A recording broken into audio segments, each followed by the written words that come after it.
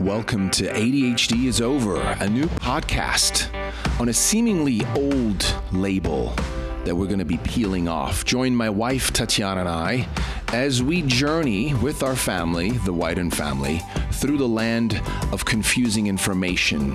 We're going to visit both sides and let you decide because the power is with you. Welcome to ADHD is Over.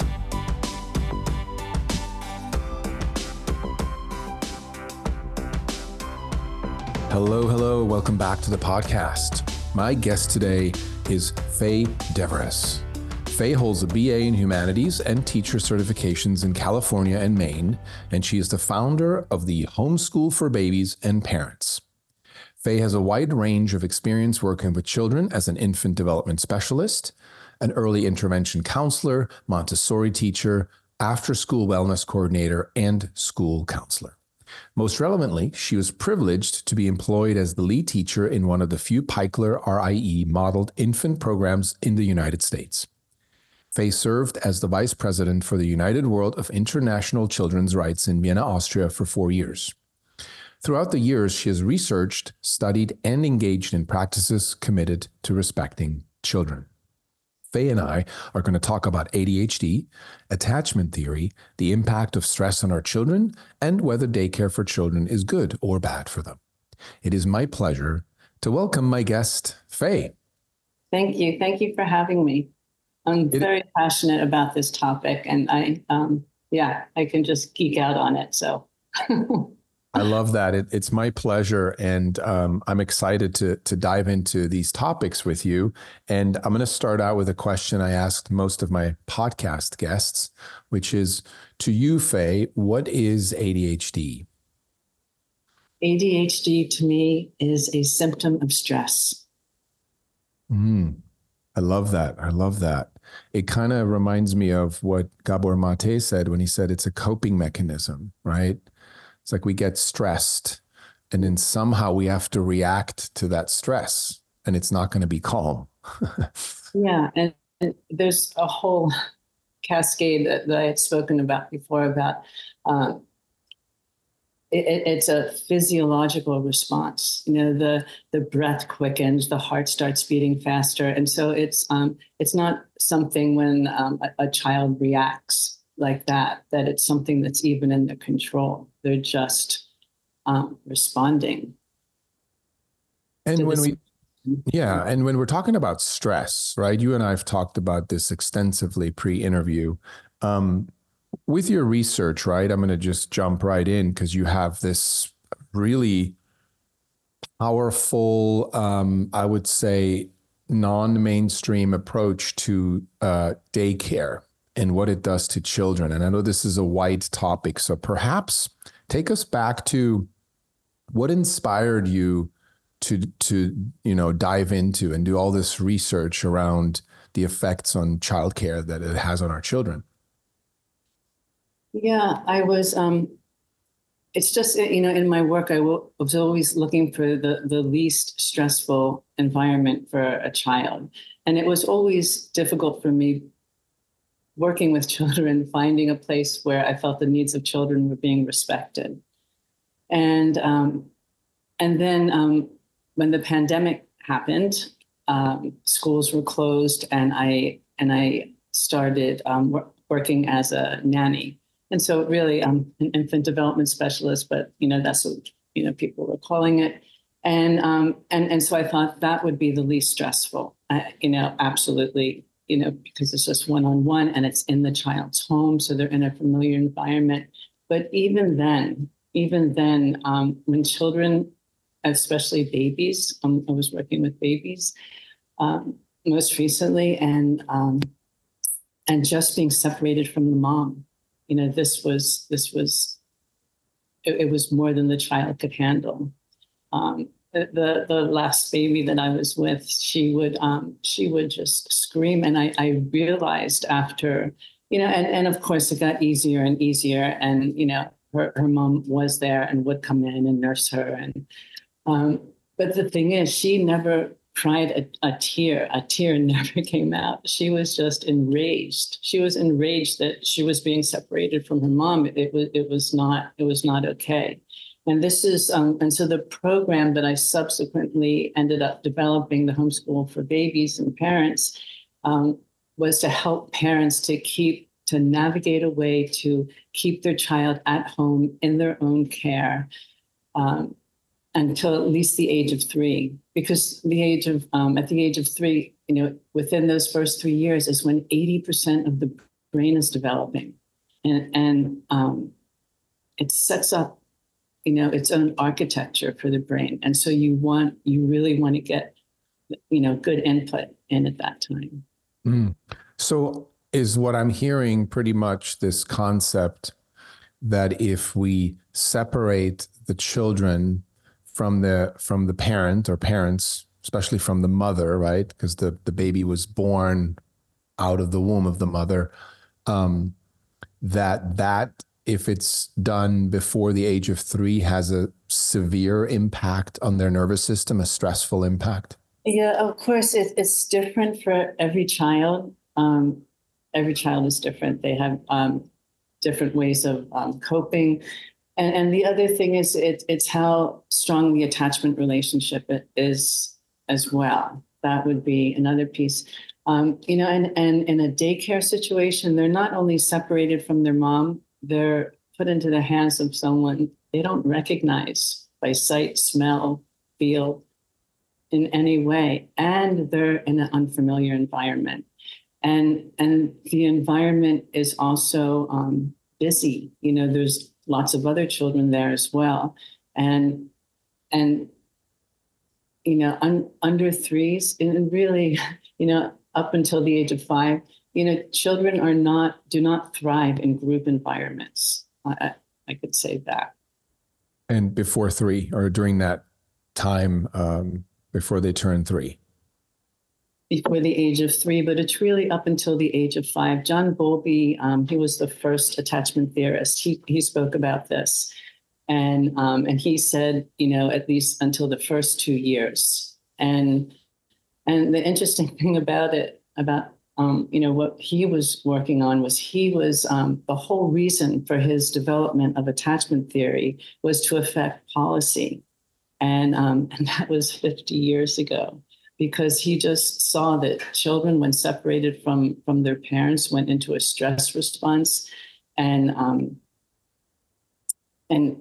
so and at least until he said the age of 2, but it's really the big push now. If you look out there at all the different organizations, the children's.orgs, they're all talking about that 0 to 3, and. Mm-hmm. And one of the latest studies I saw they're speaking about, so is 0 is talking about the 0 to 3s taboo. So it's, as soon as the legitimacy of daycare is questioned, then they go and they throw the mom and the baby under the bus, and it has to do with their coping mechanisms. That brings up a kind of a parenting dilemma, let me call it that for now, where we've been taught that when a baby, shortly after they're born, right, when they're in the crib and they're crying, that we ignore them. We let them cry themselves to sleep because we don't want to create what we're sold or told that we don't want to create, this dependence. Like, they need to be independent. They need to learn how to self-soothe. What do you say to that? I mean, what is that in regards to, your theory or the attachment theory? What does that do to a child? And has that been sold to us for some other reason that it's not really good parenting? Yeah, well, I do have to quote Gordon Neufeld. He is the preeminent attachment theorist worldwide at this time, and he always says that in order to have your child become independent, they first need to be dependent, fully dependent.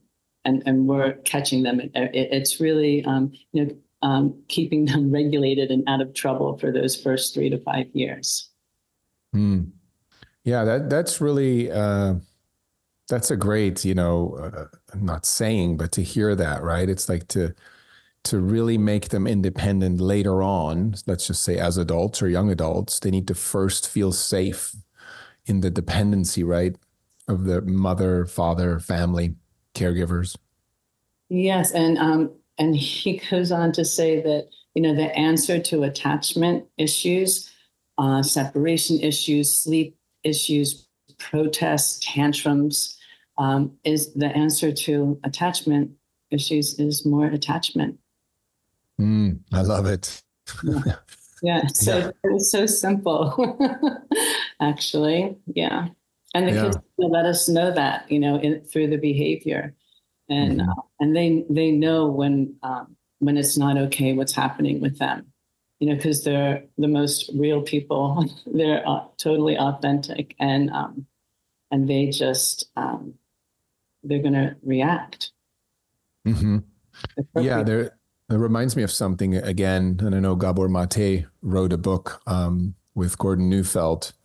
I believe it was the one around, I want to say how to trauma-proof a child or something like that. Yeah, it's hold on to your kids. Why parents need to matter more than peers.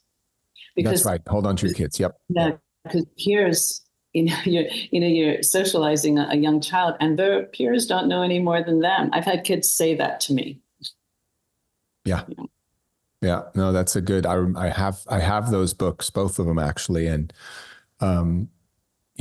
reminds me of this idea of when I was talking to Gabor Mate, and he said that, when we diagnose kids with oppositional defiance, right? This disorder and ODD. And he said, hey, they're just acting out. They're acting out. They can't express really what they're upset about or what they feel unsafe about or what they're confused by. They can't express it. They're often too young. And so they act out, right? And we look at acting out as a bad thing, as like, oh, look, that kid's acting out.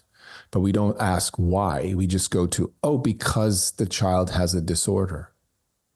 Yeah, they call it externalizing behavior now, which is the top two are really, aggression and ADHD. Yeah. Yeah, it's fascinating to me.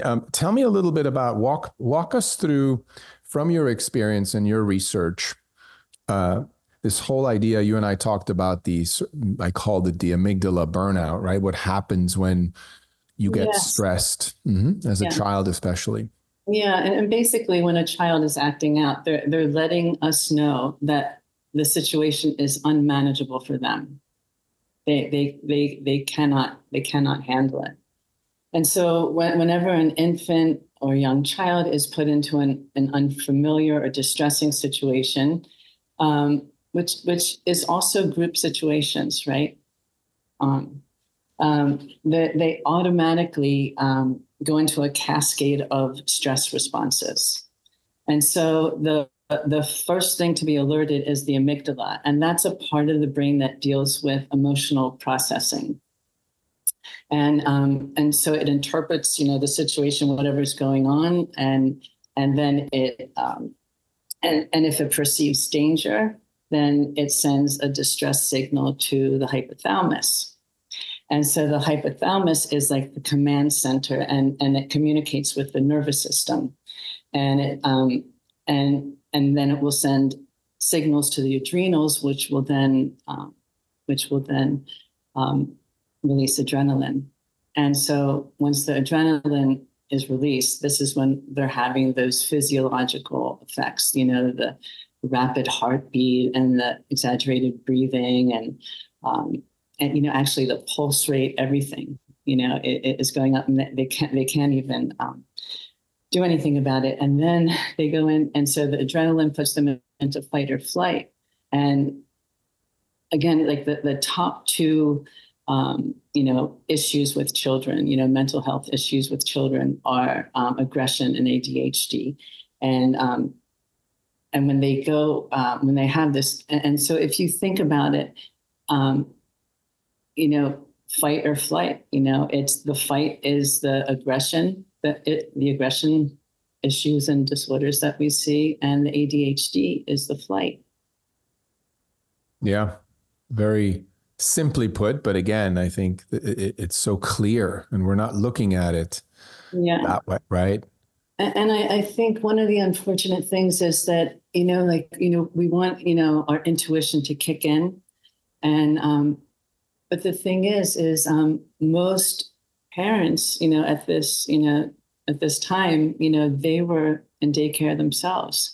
And so that's a big thing to, you know, to, just to accept and start to, if you dare to understand and process and maybe there's another way, and the way that you were raised maybe wasn't, the best. Your parents were doing the best they could, but and now I find myself referring to instinct rather than intuition, just because the intuition it's not there. And I hear moms say to each other, "It's okay, you're doing the right thing." It's gut wrenching, when you drop your baby off at daycare, but that's what you have to do, and just keep going. It's going to get easier. And the thing is, but what if the mom's gut was right? I mean, that's all we have. We just have what we know and what we feel. And the moms are having physiological, reactions as well. Mm. Yeah, it's amazing how, we've created a society that doesn't really allow us to frequently stop and listen to our intuition, right? Or call it instincts. And I feel like our entire, advertising industry and just all the systems we've created don't really value intuition as much as impulsive instincts or choices we make that are actually told to us or sold to us through television, the internet, and our authority figures, politicians, and so forth. And so no wonder that a lot of parents doubt their intuition. They may have an impulse to go, I don't really want to take my child to a daycare, or I don't really want to live in this busy city, or I don't want to be in the rat race or in the hamster wheel, with two busy parents always working. And I guess a lot of parents would say, I can't, right? I don't have the time. I don't have the money. What's your experience with these kind of responses? The thing is, it's a choice. It really is a choice. My niece is a doula, and she, actually she says she can barely do it anymore, and she's actually taking on the New York City, the East Coast part of the program for the homeschool for babies, because it's, parents will say, oh, I can't imagine ever, putting my baby in daycare or, not being with them. I just, just being separated. And she always goes, well, you can, and what she chose to do, she lives in New York City. They got a smaller apartment. She's in a 1-bedroom apartment with, 2 under 5s. And you just, you make it work. And it's just for those years. It's just for those first 3 to 5 years. That reminds me of something you mentioned that actually coincidentally, we did when our first son, Kai, was born, is we took 40 days off from work, and we stayed home, and we had friends make food and bring by food. We never left the house. I may have left it a few times to do stuff, but what's that all about? And you brought this up as well.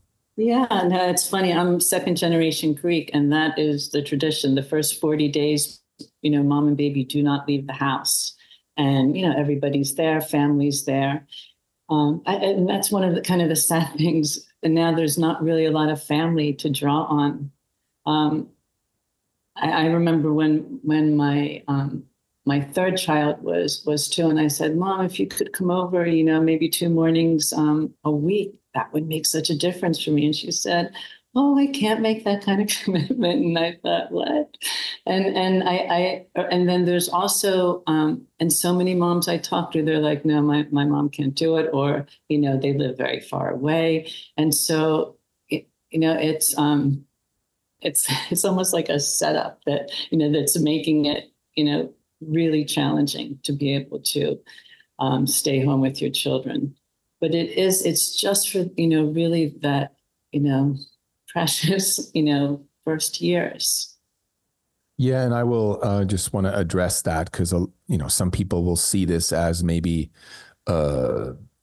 we call it victim shaming, or saying, oh well, if you can't do this, you're a bad parent, or not everybody can do that, not everybody can afford it, and so forth. And I agree with you. First of all, we're not shaming anyone here. You do the best you can, but I do agree with you that it is a choice, right? It is a choice that we could make that might lead to a better life altogether. We may think, I can't afford it, I can't do it. But I found it to be there's always help, there's always support. Where there's a will, there's a way. I believe that, right? It may not look the way you and I describe it. You may have your own version of it. We had ours, somebody else has theirs. But what do you think has to change in our society so that we can honor birth and life and mothers and children and fathers, of course, but in those early moments, right? The mother who is dealing with the birth. What needs to change in our society so we can do that? Policy. I mean, they fund and subsidize daycares, and but there's not a choice for the mom to say, okay, I'm not going to send my child to daycare. Can I be subsidized, or there's different there's like a social security system that people are thinking of that can go to parents. Erica Komisar speaks about this, but yeah. Sorry, I just lost a thought, but no worries. Go ahead. Yeah. Go ahead. I was going to say that, I grew up in Switzerland, and when I was a kid, there was no daycare, childcare. I mean, families raised their kids until they went to school, and, there wasn't.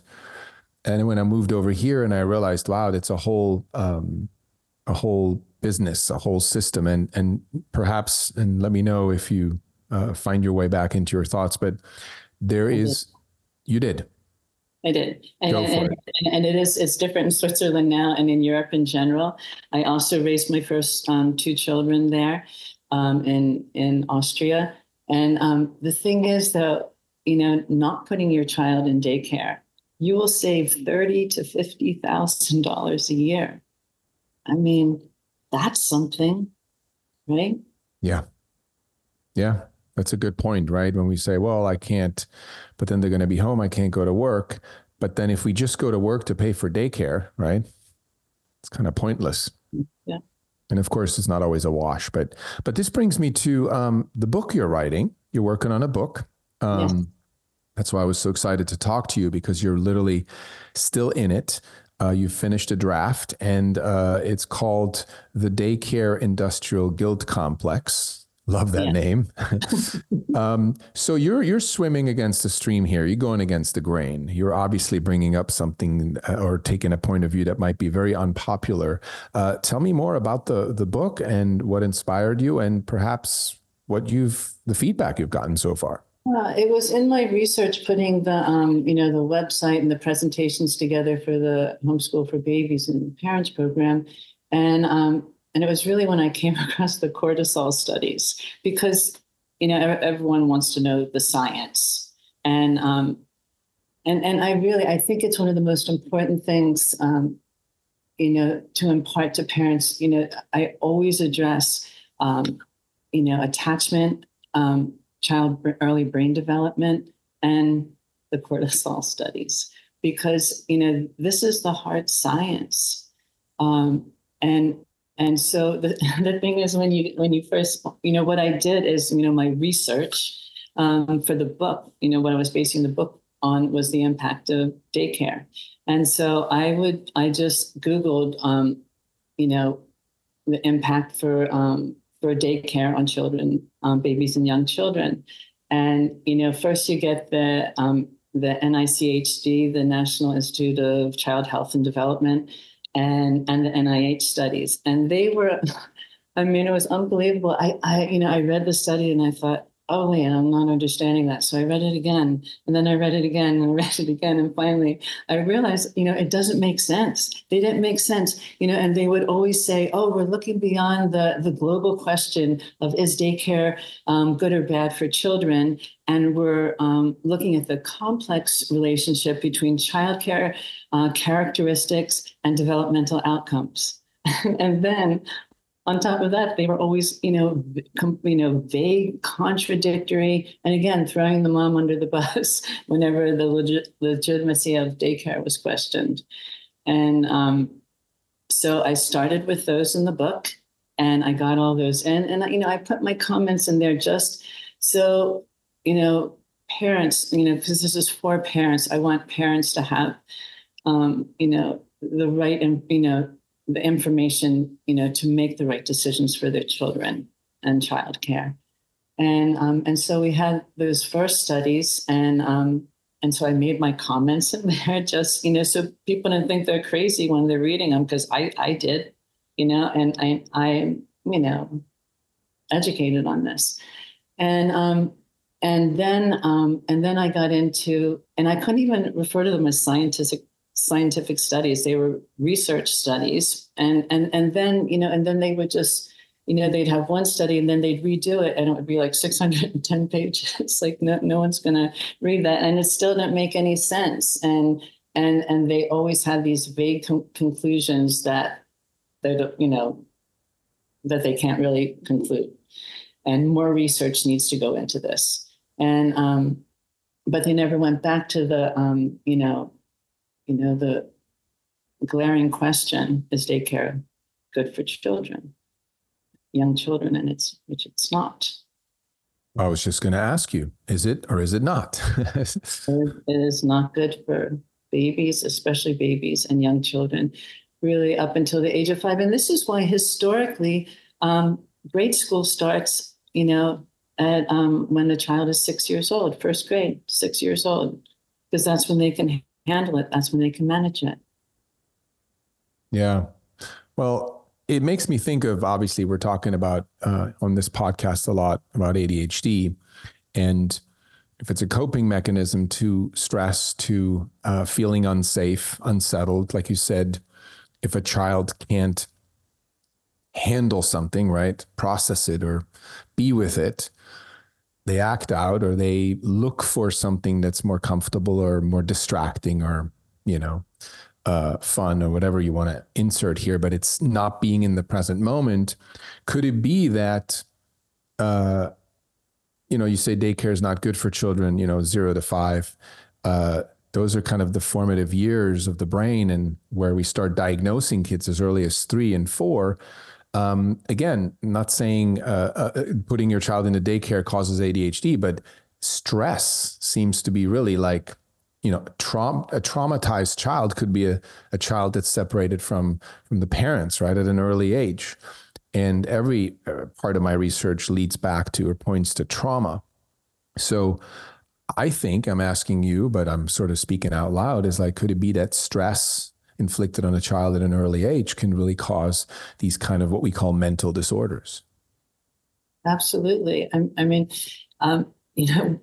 the stats now are 1 in 6 children, one out of 6 children ages 2 to 8 years old, 2 to 8 years old have a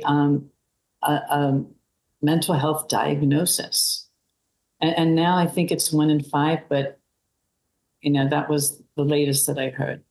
And that's the CDC, CDC. But how, when you just said this, okay, I just have to jump in and say how ridiculous it sounds, because we're basically saying a child between, let's say, 2 and 8, right? We're saying they have a mental disorder, as if we're talking about a fully formed brain already and looking at it and saying, oh, I see a problem here, versus, oh, this child is still developing and there's some challenges, and we're going to guide it, soothe it, heal it, process it. Eventually, as an adult, somehow they'll find their way. But we don't do that. We look at it as a fully formed brain, but it's not. And a lot of parents don't think about that. They literally just trust a so-called expert who says, yeah, there's a problem in your child's brain or with your child's brain. And we go, oh, okay, well, I guess that's what it is, right? But it's ridiculous.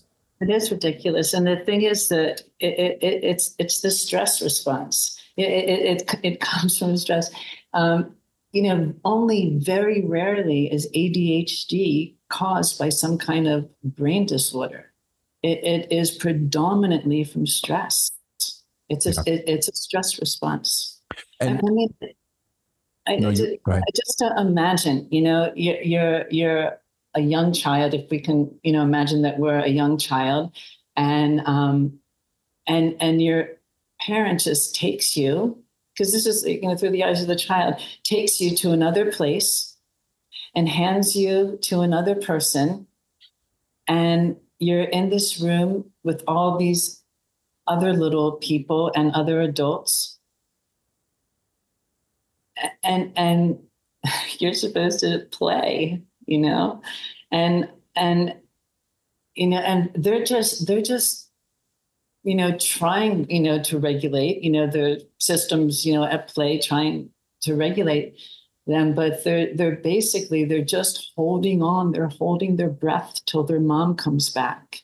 It's all about, that's what Bowlby talked about, is the proximity. They need to be within the proximity of their mom to feel safe. And it's from that safe space that they're able to go out and explore the world and play.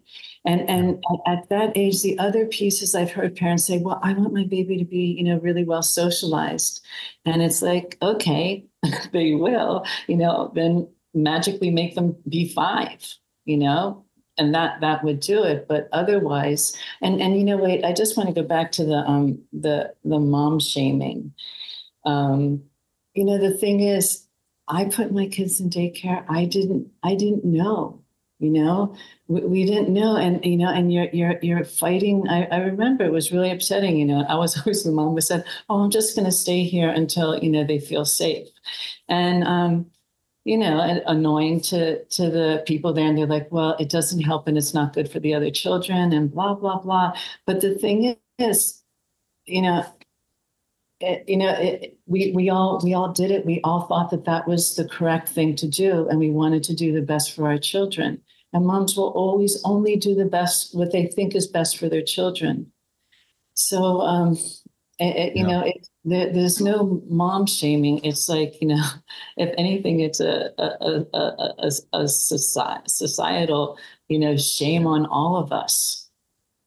Yeah. And I always bring up the example when I talk about ADHD and how we buy into it and we say it's a disorder and medication's the answer and you got it for life and it's chemical imbalance and it's genetic and all these incomplete truths, right? I always compare it to when doctors used to sell cigarettes, right? And it's not that long ago and we bought it, right? But here's the thing. There were some humans, lots of humans who didn't buy into it, who were like, this doesn't, no, I don't want to do this, right? So yeah. It's not like we have no choice or no power, no autonomy. I believe that the more aware we are, the more research we do besides just Googling it. Most people just use the first page or 2 pages maximum of the Google search results. We have to go way beyond that, right? We have to research the opposition too, because I do believe there's always value on both sides, and then we can make up, or multiple sides, and then we can make up our mind, right? Versus, oh, I just Googled this and this is the truth, because it's skewed, it's an algorithm. It's also politically skewed and who knows what else, right? Censorship and so forth. But I just want to say, when you talked about ADHD, mental disorders, and it's interesting how we have this diagnosis of depression and anxiety. And to me, it's very similar. When people say, oh, I have depression, I always ask them, what are you depressed about? And they go, well, I have depression. So it's not like what am I depressed about? I have depression, as if it was a tumor in your brain, or as if there were biological markers, which they're not. So it's very similar to this idea of when people say I have anxiety or depression, or whatever. It's almost like we could ask, like you said, we could ask, well, what's stressing you out? Yeah. Right? Why is stress not really the bad guy? We almost celebrate it. It's like, well, I have stress at work. Well, it's work. I mean, it's high pressure, right? It's just how it is. And, here's a funny side note. I just went to Universal Studios with my son, his friend, and then his little brother. So the four of us went to go on all these rides, and oh my God, I haven't been back there in so long. It was so intense. These rides are so loud. There's so much information coming at you constantly. I was sitting there thinking, is anyone else's nervous system freaking out? Because I'm freaking out a little bit, Yeah. And you could say, oh, well, you're older and kids need it. But no, kids' nervous systems are even more fragile. And we're just shooting stuff at them like a machine gun fire. And again, to me, my youngest one said something. He said, this ride was exciting, but it really stressed me out at the same time. And we talked about adrenaline, and, Yeah. there's no difference between fear and excitement in those moments, but the nervous system will take that hit. Yeah, it makes me think of like distractions, just how parents are like, distracted from, other possibilities and other options for childcare and, keeping their children at home as long as possible. And then kids are massively distracted, and parents do that. Like when their child's upset, they'll give them the cell phone with a little video on it, and, there's, emergency situations where, we, might have to do that, at different points, but it's, it's just like, everything's like, pointed out when we just really need to come back home, to ourselves and to like, well, what am I feeling? Oh, I'm feeling a little anxious. And instead of like, why am I anxious? Just sit with it a little bit, just sit with it. And then, and you'll be able to start to, recognize more, as you, keep walking through the day in your life, what's stressful and what you want, what you want in your life and what you don't want. I mean, this, is my big hope is that, ultimately that, that people can just say, because we're in such a rat race. We don't even know we're in a rat race anymore. Yeah. People don't even use that term anymore. But the thing is, just imagine, if we really just sit down and think, how about like designing and creating like, a life that we want, is this what we want? Is this what we want for our child? Is this what we want for ourselves and, each other?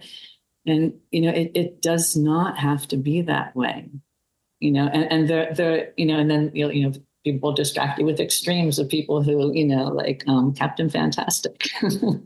Yes. Right. But he was pretty fantastic. Yeah, that was a great movie, and that's a plug I'd love to do. One of the best movies I've ever seen, Captain Fantastic. To our listeners, if you haven't seen this, great sort of juxtaposition of two worlds, which is the rat race world, and then the sort of living in a cave in a mountain kind of type of world, right? And I think it's the happy medium, right, that we need to find in our society, unless you want to live out in the middle of nowhere in nature and raise your kids. I know people who do that, and they're completely happy. It's not my thing, but I'm definitely leaning more towards that than I am leaning towards living near Universal Studios, if you know what I mean. So you said something brilliant, and this sort of brought up the idea of the title for this episode. You talked about parenting your child's nervous system. Can you expand on that a little bit? Yes. Parenting your child's nervous system. I think it's finding a way. It's really, it's about, being able to engage and connect. And actually, I have a little, I forget what you call them when, you take a word like slow and then you break it apart. And so, and actually an old friend taught this to me. And, when you're approaching, any situation or somebody in distress, the first thing you do is you smile, gently, not like a huge, because they're in distress. You smile, you listen, you observe, and then you wait. Just wait. And, things, kids come up with stuff. I mean, it amazes me, just to give a little, microcosm within the macrocosm, what the type of, care I provide, with children. I use these focused care protocols. And so even like with a tiny baby, you can do this. And so when you're changing their diaper, and the thing is, children of that diaper changing age, they have 1,000 synaptic connections going on in their head per second. And so they are learning. And so you're changing a child's diaper and you script the whole way through, oh, it's time to change your diaper. And you go to get the child and you put your hands out towards them. And you sit there and you wait. You wait until they reach towards you or, they lean forward a little bit. And then every step along the way, okay, I'm unzipping your, your onesie, can you take your leg out? And you just wait. And then, really smile, listen, observe, wait. And then slowly they pull their knee out, and then it's like, oh, you're helping. Thank you. And then you do the other one. And, I'm teaching the mom now who I'm taking care of her baby, this protocol. And, she said, oh, but he's not doing it for me and he's not lying down. And the thing is, I said, it took me a long time. It took me a long time to slow way down. And the thing is, it's just, it's such a beautiful way to be with children because, it's respectful and things come out of them that you never would think would come out of a child that young.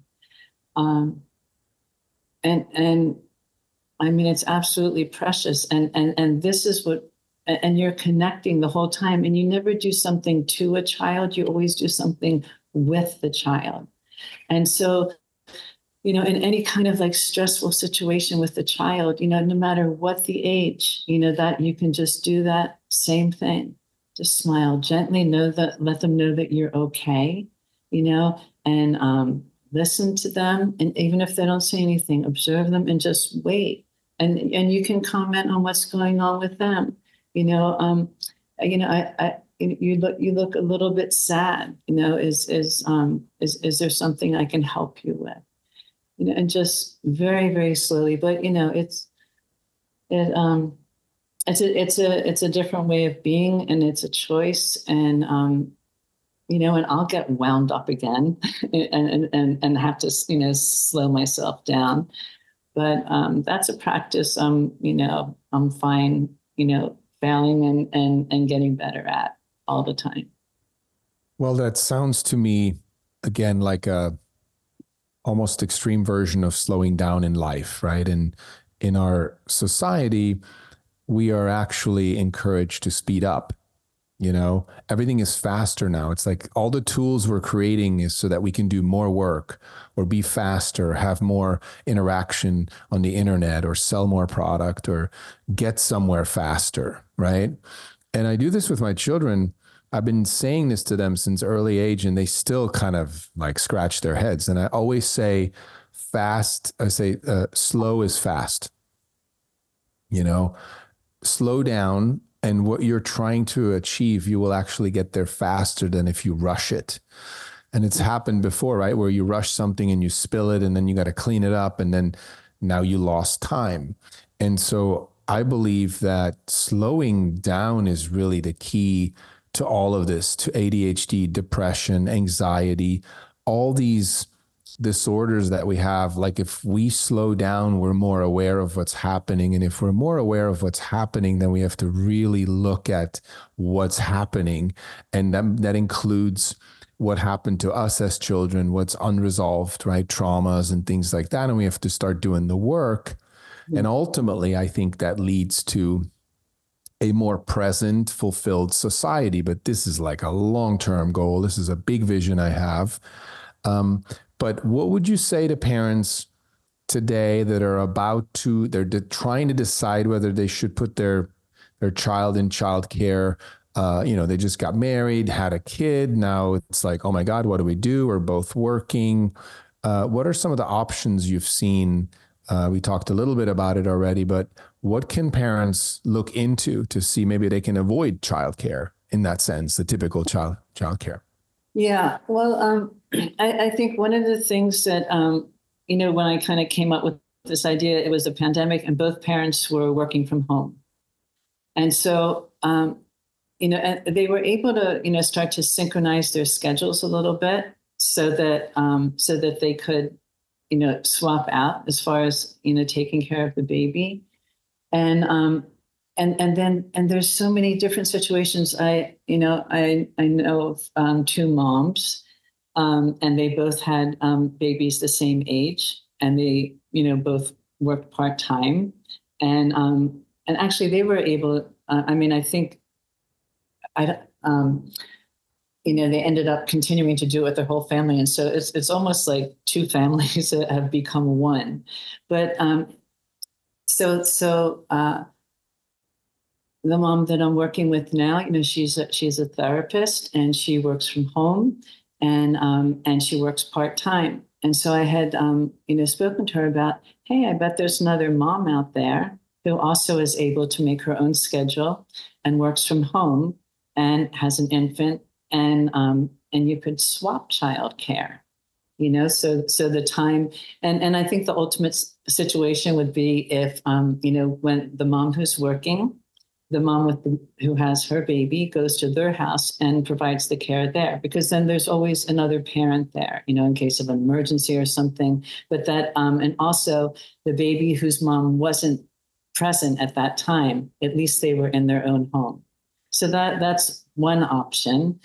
I would say absolutely, though, the first thing that I suggest to parents is family, a grandmother, an auntie, a cousin, an uncle. I think that's the best scenario, because the child's going to know this person for the whole of their life, right? And then I had this other idea about having an office workspace for moms, and where there would be as needed daycare there. But I would also, and even in those situations, I would still have the mom set up a free play space in their own home, which just looks like, kind of a wooden gated area, but large. I think like 6 by 8 feet, and you have, selected toys in there. And and it's amazing that, as long as the babies can see the mom, it's the whole proximity thing. As long as they can see the mom, they're able to play. And this is when babies learn the most, when, they have the secure base they see right there, and they're free to go out and explore, whatever it is, even if it's a rattle, with a newborn, they can spend hours like looking at their hands. And so, of course, there's the care routines that we have to have, changing the baby, feeding the baby, helping the baby go to sleep. But there's so many possibilities. That's great. Thanks for sharing that. And something just came up as you were talking, is this idea about when a child feels unsafe, they go into defense, right? The defense mechanism kicks in, and they can't learn at the same time as that defense mechanism is turned on. Yeah. So it's either or, right? In the case of ADHD, we see that kids are not interested, learning because it's boring, what's antiquated, how we teach, what we teach. We're going to have a rude awakening soon, because my kids who are very smart are already questioning why they're learning certain math, because they're not, it's just all already AI, right? Calculators. Right. And they know that if they're really interested and they want to become an engineer or a math teacher or whatever, they will learn it because it's what they're passionate about, right? But this rude awakening, I think, is going to happen because we are going to realize that the people that are not sitting still and they don't want to learn, A, because they're not interested, it's boring, but also if they have what we call ADHD, these behaviors are due, again, to being stressed out, being uncomfortable, not being able to deal with, process what's present. And so the coping mechanism kicks in. I need a distraction because that's going to feel more safe, or I can forget about where I'm at. And it might be a false sense, right? It might be a past event, like a red flag. It's not maybe real in the moment, but they do feel unsafe. They feel uncomfortable because something gets triggered, right? And so it amazes me when you're talking about childcare that we don't consider, first of all the research that's out there, about it, like you've been researching. And so my question is, why is this research? You said attachment theories was started in the 50s, right? I believe, or this idea of making it policy. So what's in the way? What industrial complex is? The daycare industrial complex, exactly. Yes. Yeah. The thing, it gives me hope, when you're talking about that this is not going to keep working, the kids are going to protest. And I think that eventually, when parents are going to protest, and eventually as more people will venture out there and say, no, this doesn't make sense. This doesn't make sense. It doesn't feel right to me, or I don't want to do it.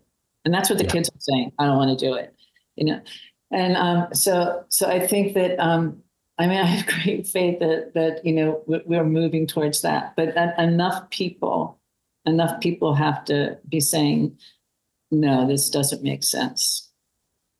I don't want to do this. And I think our next generation, or this current next generation, will. My son, the youngest one, is 12, and he's brilliant, and he's already told me, because my standard adult answer to why do we have to learn this stuff? It's antiquated and I don't need it and it's too complicated.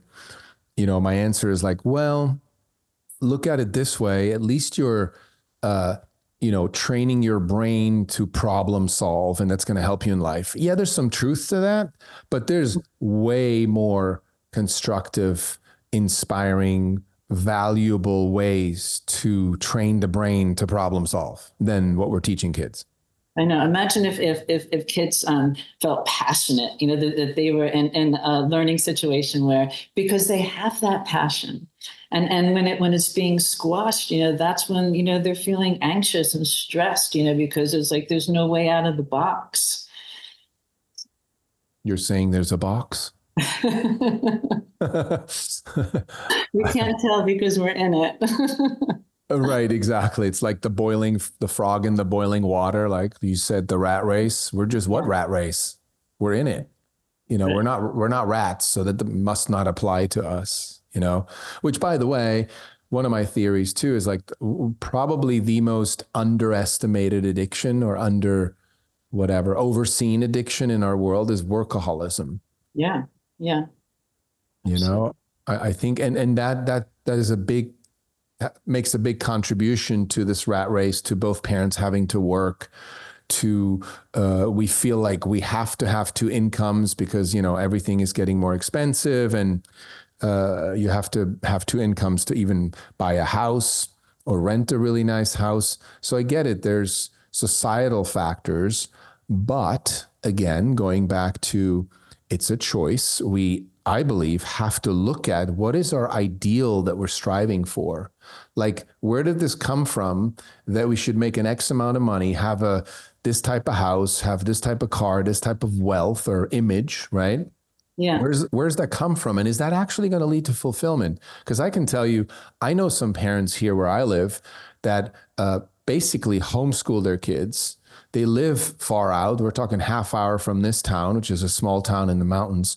And when you meet them, they are so present. They are so loving. They seem so, and no one's ever fully fulfilled and happy every moment. But in their presence, I feel so much more inspired and calm and loving. To me, that's a sign that they don't need fancy houses, fancy cars, fancy schools in order to achieve some kind of ideal. So I think we're kind of putting the carrot on our own stick. I don't think it's society. Society just gives us the advertising and the image and here's what you should do. But then we're the ones, right? We put that carrot on our stick and off we go. Yeah, no, it's interesting. And my, both two of my kids so far, one is in Texas. He's actually in Paris, Texas. I mean, it's out there. And that's, this is the life that he's moving towards 100%. And my daughter and her fiance down in Santa Barbara, they're looking out of California to be able to afford a house. They were talking about Tennessee. Like, Mom, would you move to Tennessee? And because they want that life. They want to have land. They want to be, able to be home with their children. I mean, of course, one of them can work, but yeah, a very different life than is the narrative. That is, presented to us as the ideal, right? Well, Faye, this has been a great conversation. I know you and I could go on forever. There's lots of little corners to dive into, but I want to do a 2.0 when your book is finished. This is the Daycare Industrial Guilt Complex. And I'm so glad we were able to have a conversation prior to the book being released. And I know that you are bracing for some criticism, which is a good sign, right? If no one criticizes your work, it's probably not that great. So I think what you're doing is heroic and also I think very nice because, again, you're not shaming anyone. You're just pointing out the obvious. Yeah. Yeah. This is something that we're all going to have to, work out, well, individually and, as a community, as a collective. Yeah. Well, thank you for taking the time to be on our podcast. I really, really enjoyed our conversation and hope that you'll be back soon. Oh, me as well. Thank you so much for this opportunity. I loved the conversation. Well, we need more of it. Yes, we will. Thank you.